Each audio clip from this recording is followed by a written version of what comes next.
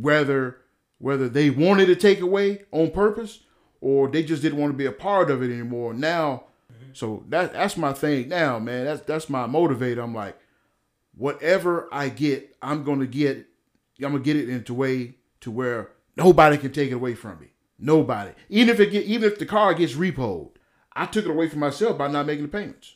Exactly. I'm never gonna get myself in a position to where I have to take one on the chin because somebody else said so. It's all about accountability. You will be accountable for your own. My actions only. And a lot of women aren't doing that, dude. But they're claiming that, you know, they don't need a man for nothing. I'm independent. I'm a queen. I don't need a man. I get it for myself. Okay, well, there's no such thing as a queen without the king saying so. There you go. You just because you come up and you say, hey, I'm a queen, that don't make you a queen. It's like me, you know, going to an all-star weekend, right? Mm-hmm. I'm 5'6", 250. I'm the slam dunk champ. Okay. We didn't see you. What did you do? Win double windmill? Oh no, I wasn't out there on the court at all. Mm-hmm. So how are you gonna be the slam dunk champ if you can't even jump? Because I said so. You see how of an idiot I sound? I sound like a real fool. Mm-hmm. But you won't call yourself a queen when the king hadn't said so yet. You gonna call yourself independent when every time a man makes a decision not to do something, you know what I'm saying, a woman is on the phone arguing with him. Like, okay, let's say you got child support. I'm independent. I don't need a man for nothing. Okay, if I didn't make that child support payment, I shouldn't hear from you. Mm-hmm.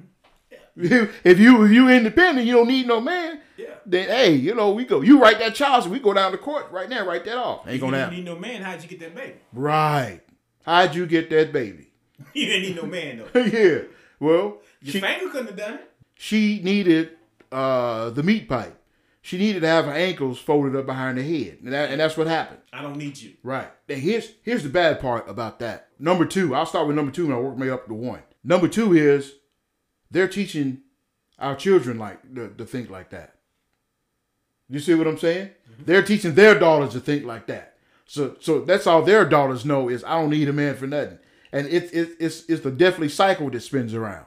You see what I'm saying? The thing about it, they don't need a man for nothing. But then what type of man they get is nothing. They choose nothing. There you go. Bingo.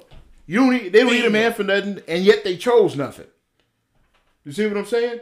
And the man who is something, if she's lucky to get him, which is a small percentage, she's lucky to get a good man. Small percentage. Because I can see a woman that ain't shit coming a mile away. She treats him like he a punk. Talks down to him, this, and that, blah, blah, blah. You ain't in jail. You ain't a man unless you go to jail. Ain't man unless you go to jail. But that's going to happen to every man. But here's the difference between a man who won't tolerate that and a man who will tolerate that. That's going to happen to every guy. But for how long are you going to deal with it? I'm going to deal with it for 3 minutes. You said what? Get your shit. And here's number 1. All of these things that we conversate about only happens to black people. What I'm saying is, we were discussing earlier about you had, let's say you're somewhere and you had there's 5 or 6 black women at a table, and it's a bunch of black women around the table. They're all saying the same shit. Oh, girl, I don't need him. I don't need a man for nothing. I don't need a man for this. I'm an independent black woman. I'm a queen. I don't need it. I don't need a man. Okay, we've all heard that. We've all seen it. But look at the second scenario. Have you ever heard or witnessed a group of white women saying that? That shit of not needing anybody, that shit of I'm independent, I don't need nothing for nothing, has been established only for us. You've never heard, I'm a strong Japanese woman. I'm a strong Asian woman, or I'm a strong Indian woman, or I'm a strong white woman. Right? Ain't nobody else saying that shit but our women. Mm-hmm. That's that clown shit. That's the white supremacist teachings from way back. And it started in the late 60s, early 70s, during the welfare system. I don't know if you remember or not, but back then, this is when Section 8 was new. Mm-hmm. They used to have people go around to housing projects inspecting apartments, and they were looking for men's clothing. or men's shaving cream, or signs that a man actually lives there. I've seen it. Because if there's a man there, then you got to go. Because we're giving you this free apartment, this free lights, these free water, all of that in trade for you not having a man. Now, that sounds sinister, and it is sinister because you think about it. You purposely want somebody to do poorly for themselves. So you give them reward for doing poorly for themselves. You're rewarding people for not making better judgment. You're rewarding people for being less of who they are. And now it's grown out of control. Now you go to the projects. Now you got, $67,000 automobiles out there, Escalades. You got Harley Davidsons. I'm like, wait a minute. I work 60 hours a week. You see what I'm saying? Mm-hmm. Benz. It's not, and it's not the fact of hating. It's the fact of I get tired of seeing our people accept being stepped on. Yeah. By the feet of the white supremacists. You see what I'm saying? And they don't even see it coming. And then they don't even see it coming. They don't even see it coming. Because, man, that makes me think you was talking about, I remember when my mother, I'm of 7 kids. And I remember my mother told me at the time she had 6 kids. Her and my father was running on some hard times. And so she made herself go up there and apply for some food stamps. Mm. And they was going to give it to her, but they gave her like a condition.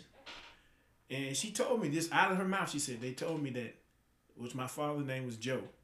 They told me, well, we'll deny you because you have Joe.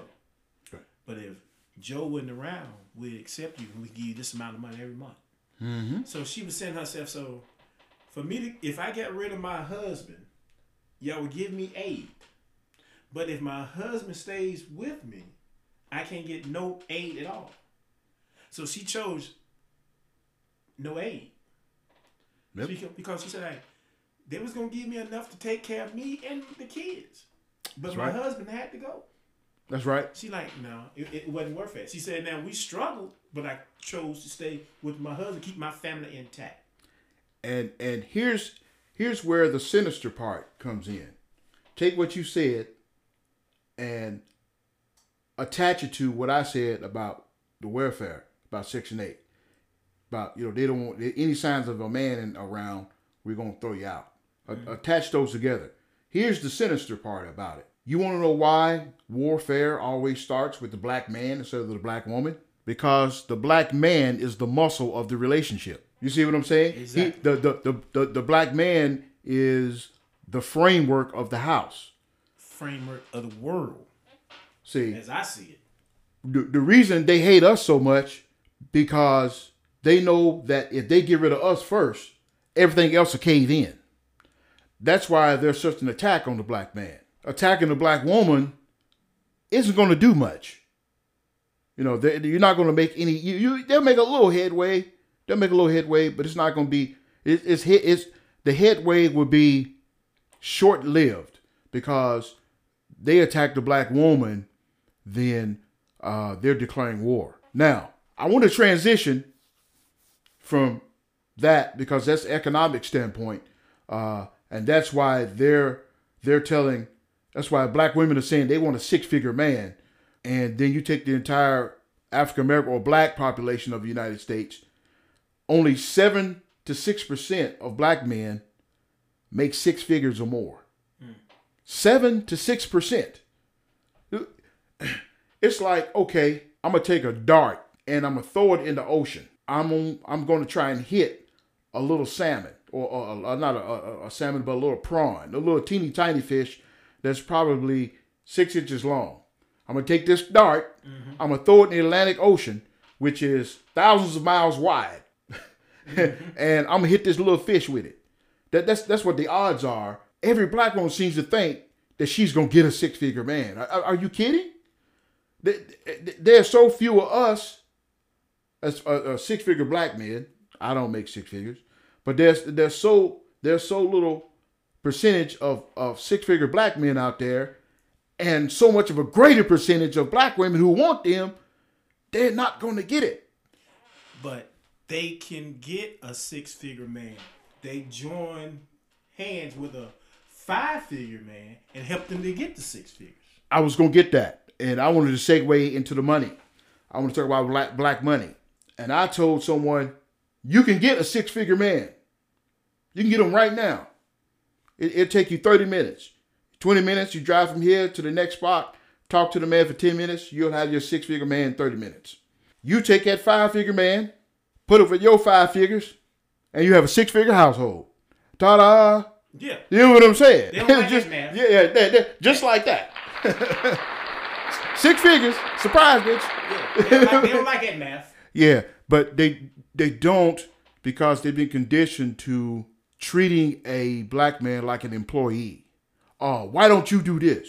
Well, you need to do that because you can make more money. Well, you need to do that because you make more. Okay, what are you doing exactly to make more money for the household? But the thing of it is, to me, as in black men, there's a percentage, as those numbers you quoted. I'm pretty sure they're accurate and they're correct. Right. But most black men, they cannot really express or talk about money. They can't say or even show sometimes they're a 6-figure guy. Because then they'll turn into a 3-figure guy because they'll be swamped. Right. He'll be overwhelmed. Yeah, it's like, for instance, say, a lot of times if a black man, most of the time, if he has something and he tries to stay in his community, they won't add to it. They'll take away. It's just like a black man can have a corner market store. And it may been there, he can just open it up. And he'll been there and open it up and let people come in there and get food and provide for them. And let them run a little credit for them to where they can provide and they eat. Now, a good percentage of them won't ever even try to pay him back. Instead of paying him back, they won't go to his store no longer. They'll go to Kroger's. Because they don't want to pay him for the goods in the trade that he already gave them on credit. Right. So now they're worried about, he'll be all right. He got this store. Yeah, but in order to keep the store open, you got to pay this man back and keep shopping with this man and build credit with him. It needs to be patronized. Exactly. They'd rather come in there, bump his head. I got this free food. Girl, you better go down here and get you some of this free food he got. Nah, how was it free? Well, I told him I was going to pay him later. What? Right. But now you're getting your food stamps. And you take your food stamp to Kroger's. So you can pay this man, this Mr. Johnson, with the food stamp. Where he can still sell products out his store to recoup everything that he gave that you free. Right. So when a black man tries to be a 6-figure and try to do for his community, they'll knock him down to a 2-figure, man. I got something that I don't know if you saw it or heard it or not. I saw it on YouTube. This brother had a restaurant, or he still has it. It's new. I think it just opened up last year sometime. And he got some investors or whatever, and his life savings. He opened up a restaurant. They played music there, but it wasn't like a live band type thing. It's more or less kind of like a soft jazz kind of restaurant, but they serve food. You know what I'm saying? Meals, not little snacks, but meals. So it wasn't like a bar or a sports bar. It was this bunch of women there, sisters. Restaurant owned by a black man. Shouts out. Restaurant owned by a black man. I think it was in Atlanta. It was a table of sisters, 3 or 4 black women.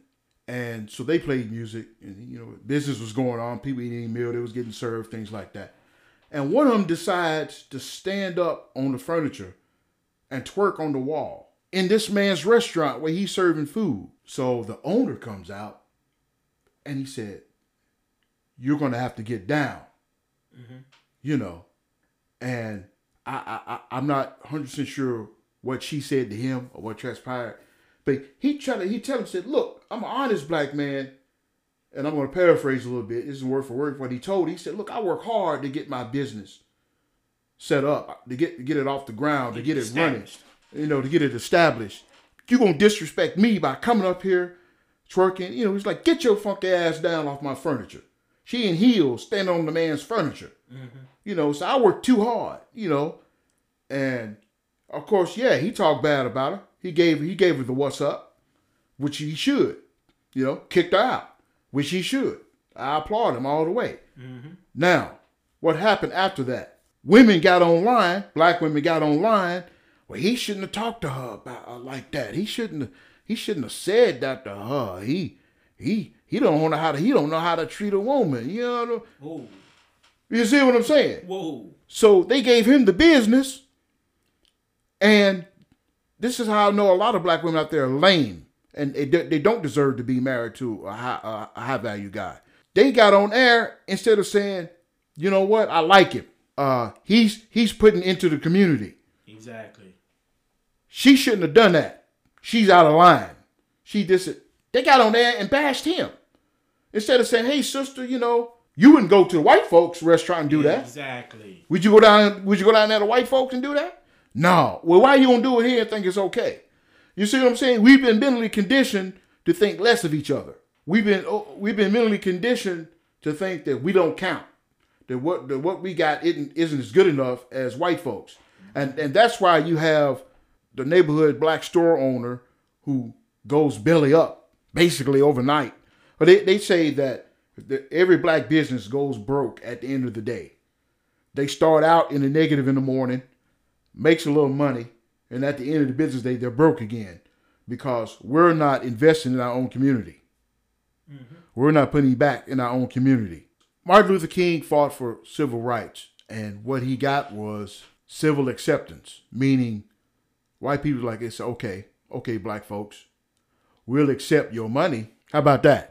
You come to our shopping malls, you come to our stores, and black people was traveling in flocks to the white folk department store, buying stuff. Oh, we in now, we good. And MLK himself said, I've led my people into a burning building. Which he's like, man, what have I done? They actually think that just because they can go in here and spend money at the white folks store, that they're accepted. Gaining acceptance. There you go. But what they didn't bother is they were driving. It's like driving a car down the street or heading in a straight, narrow direction. They didn't bother looking to the rearview mirror. Yeah, they're headed to the department store to equally spend their money on items, but they didn't bother looking in the rearview mirror to look at the black man who owns his store in the neighborhood who's going broke. One of the greatest marketing tools as I saw or as I see at the time growing up.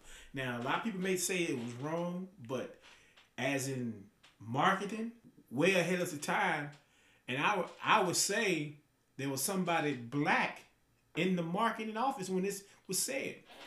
Remember years ago when Tommy Hilfiger came out and said that I don't make my clothes for black people. Exactly.